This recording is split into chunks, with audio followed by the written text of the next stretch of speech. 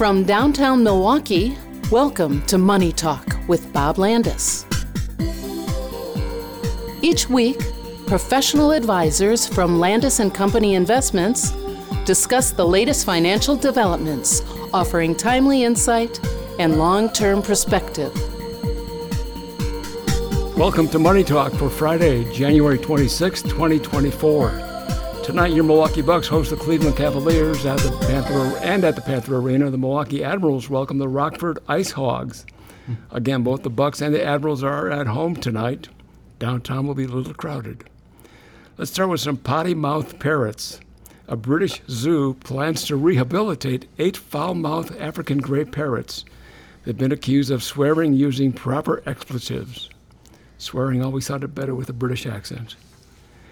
A Chinese marathon runner is disqualified for chain smoking throughout the entire race. He was disqualified because you can't smoke on the track. His time was 3 hours and 28 minutes.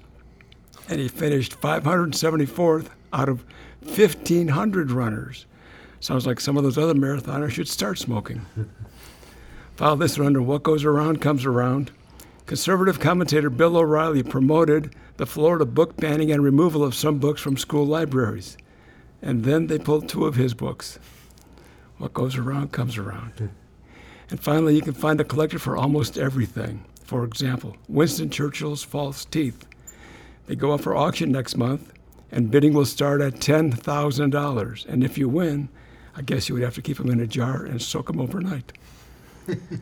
All right, the podcast for today, we have Joel Dresang, Kendall Bauer, Steve Giles, and wrapping up the week, here's Kyle Tedding. Well, thanks, Max. A good week overall for the markets. The NASDAQ up 0.9%, closing at the bell at 15,455. The S&P 500 up 1.1%, closing at 48.91. The Dow Jones Industrial Average added 60 points on the day Friday to close up for the week, 246. That's 0.6%.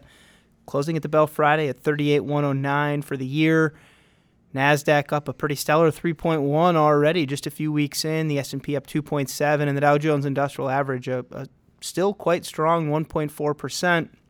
Yield on the benchmark 10-year U.S. Treasury just a tick higher on the week, closing at 4.16. Still up pretty meaningfully from the start of the year, but nowhere compared to where we were through much of the year last year as we approached 5%.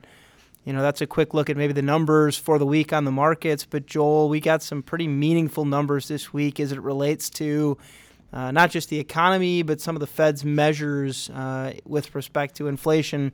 You know, maybe the place to start this week is with that fourth quarter GDP number, a first look, an advanced estimate at just how strong of a year last year really was from an economic perspective. Yeah, Kyle, that's the GDP, the gross domestic product, is the biggest, best measure of the economy and how it's growing or not growing. And remember, all through last year, we were expecting a recession, and lo and behold, in the fourth quarter, the economy was growing at a 3.3% annual rate. So there are 2 ways to look at it. One is that pace, that 3.3%, and that was down from the pace in the third quarter, which was 4.9%.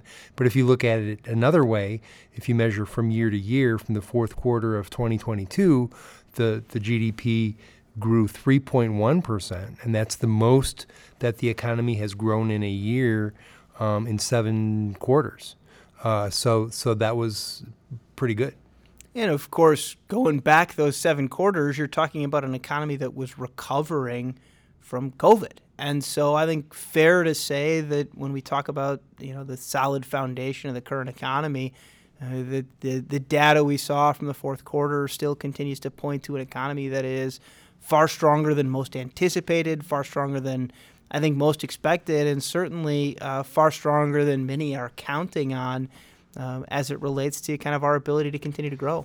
You know, Kyle and Joel, I read somewhere that the GDP number that was just reported was actually a faster annual growth rate than the 5 years preceding the pandemic, which I found pretty hard to believe, but it goes to show us how strong this economy has been. And Steve, going into the pandemic, the economy was pretty strong. It was kind of not robust, but it was decent.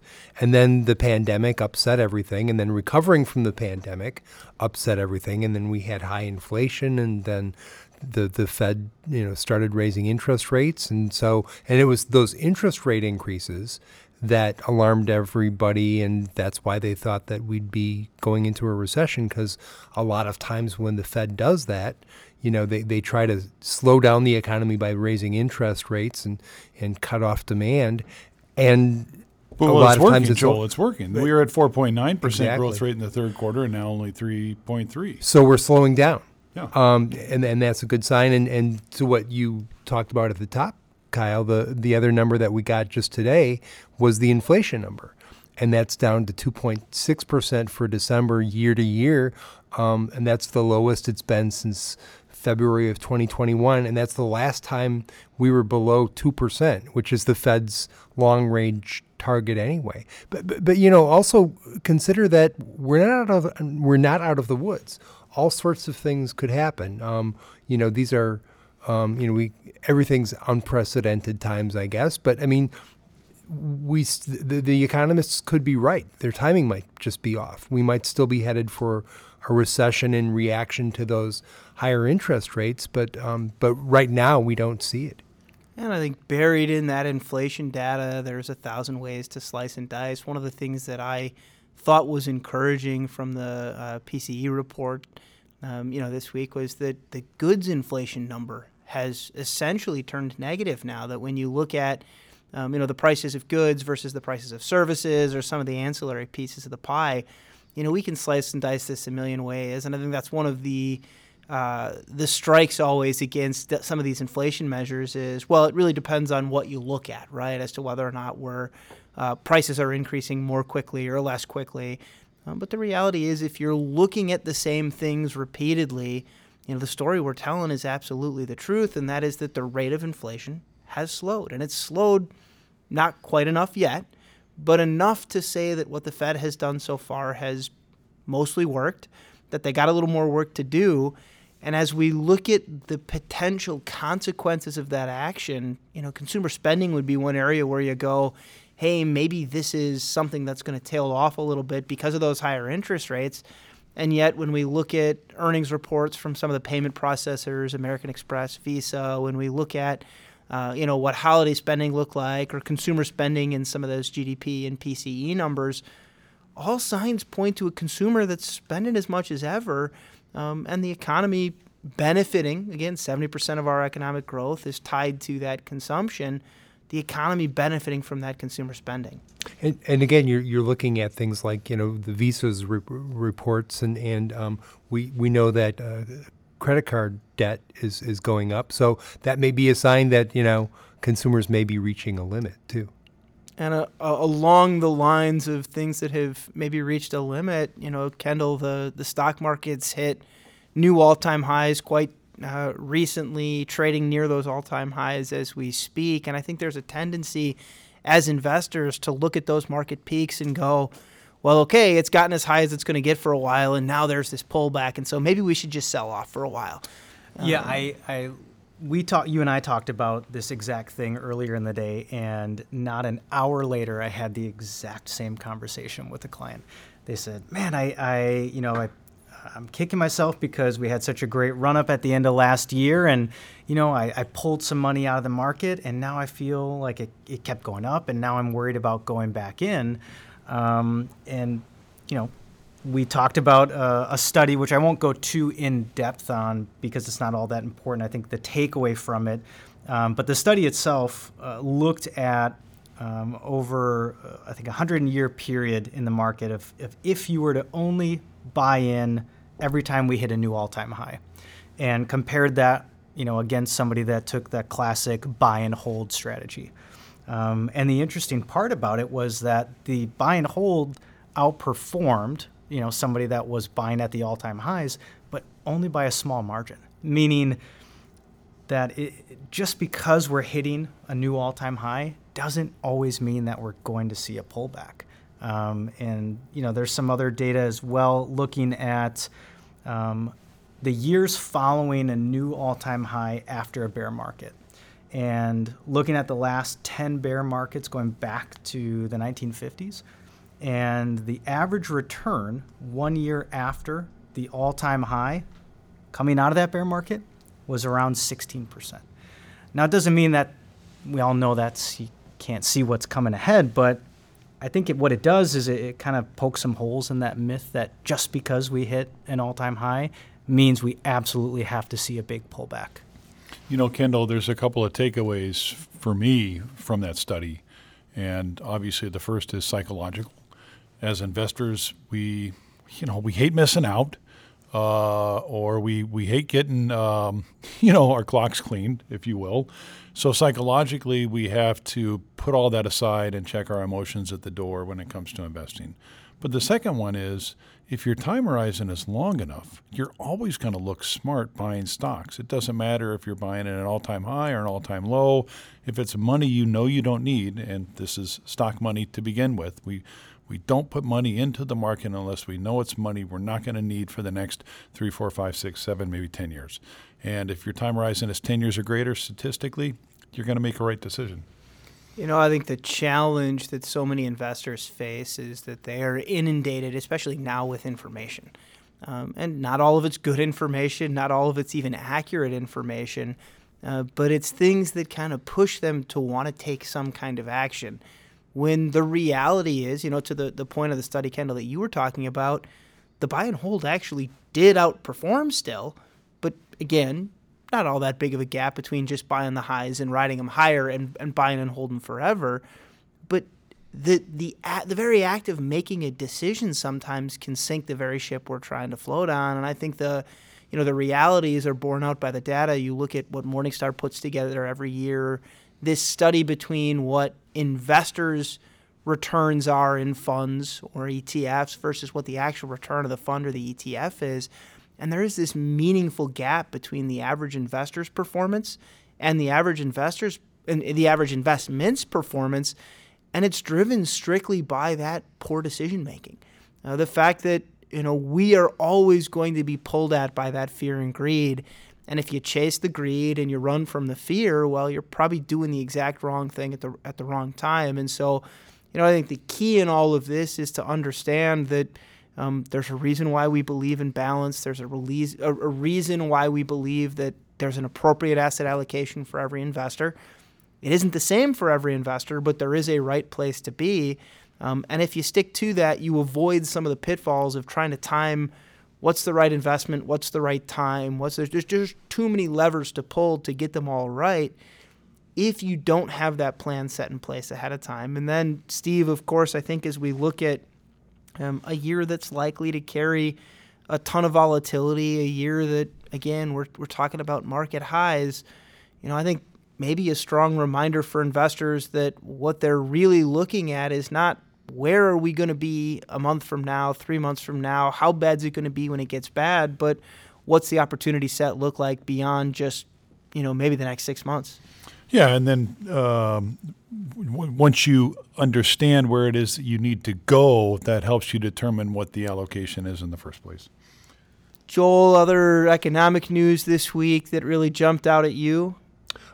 Yeah, we had more numbers on durable goods, which we're going to, you've talked about this before, that, we didn't really see the recession that we expected last year, the broad, cutting back in the economy, but we've seen recessions. And we're still seeing one in manufacturing.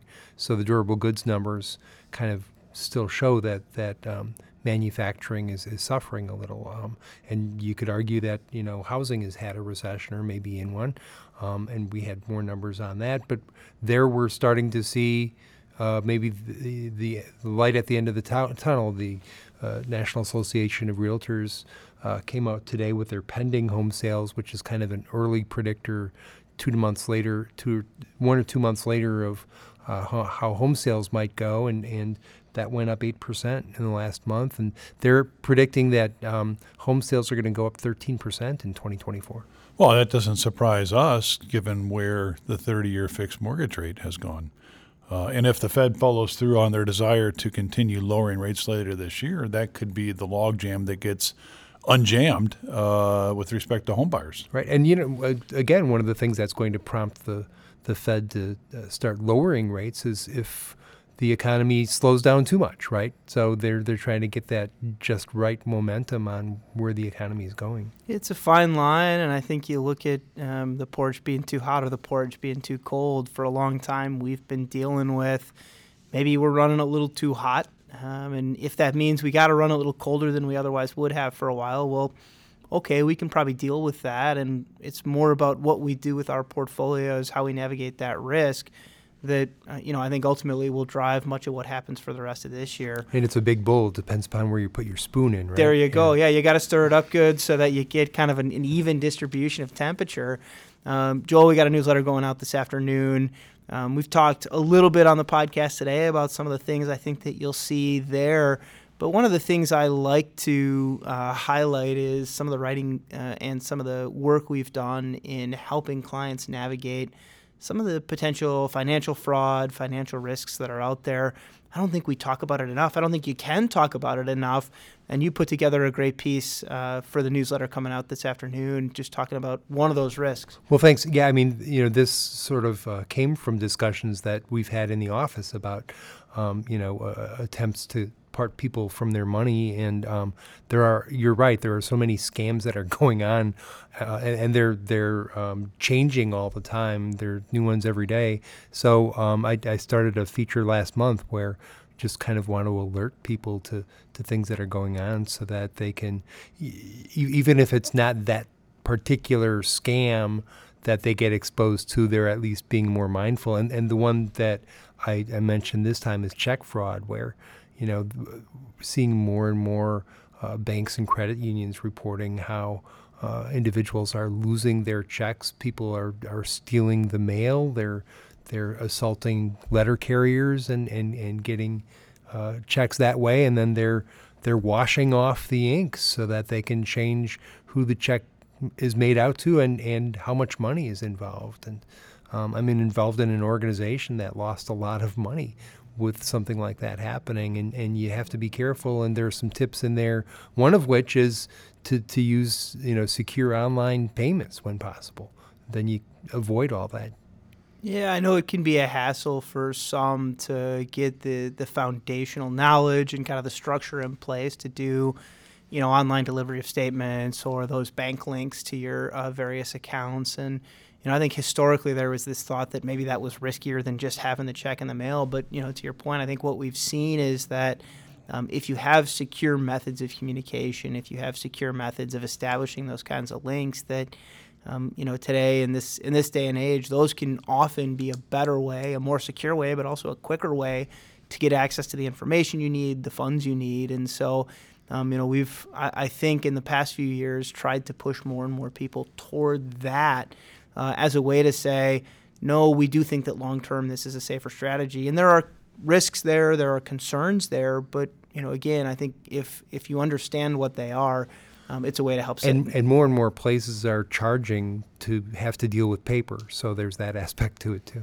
Yeah, there absolutely is. And so, I think as we kind of put the wrap on another good week here, if you don't already get our newsletter, I'd encourage you to sign up. Plenty of good insights from Joel, from others here on what's going on in the world, on some of the risks that are out there. And if you don't know how to get access to it, you can always navigate to our website, and there's a place right on there. Or more importantly, just give us a call.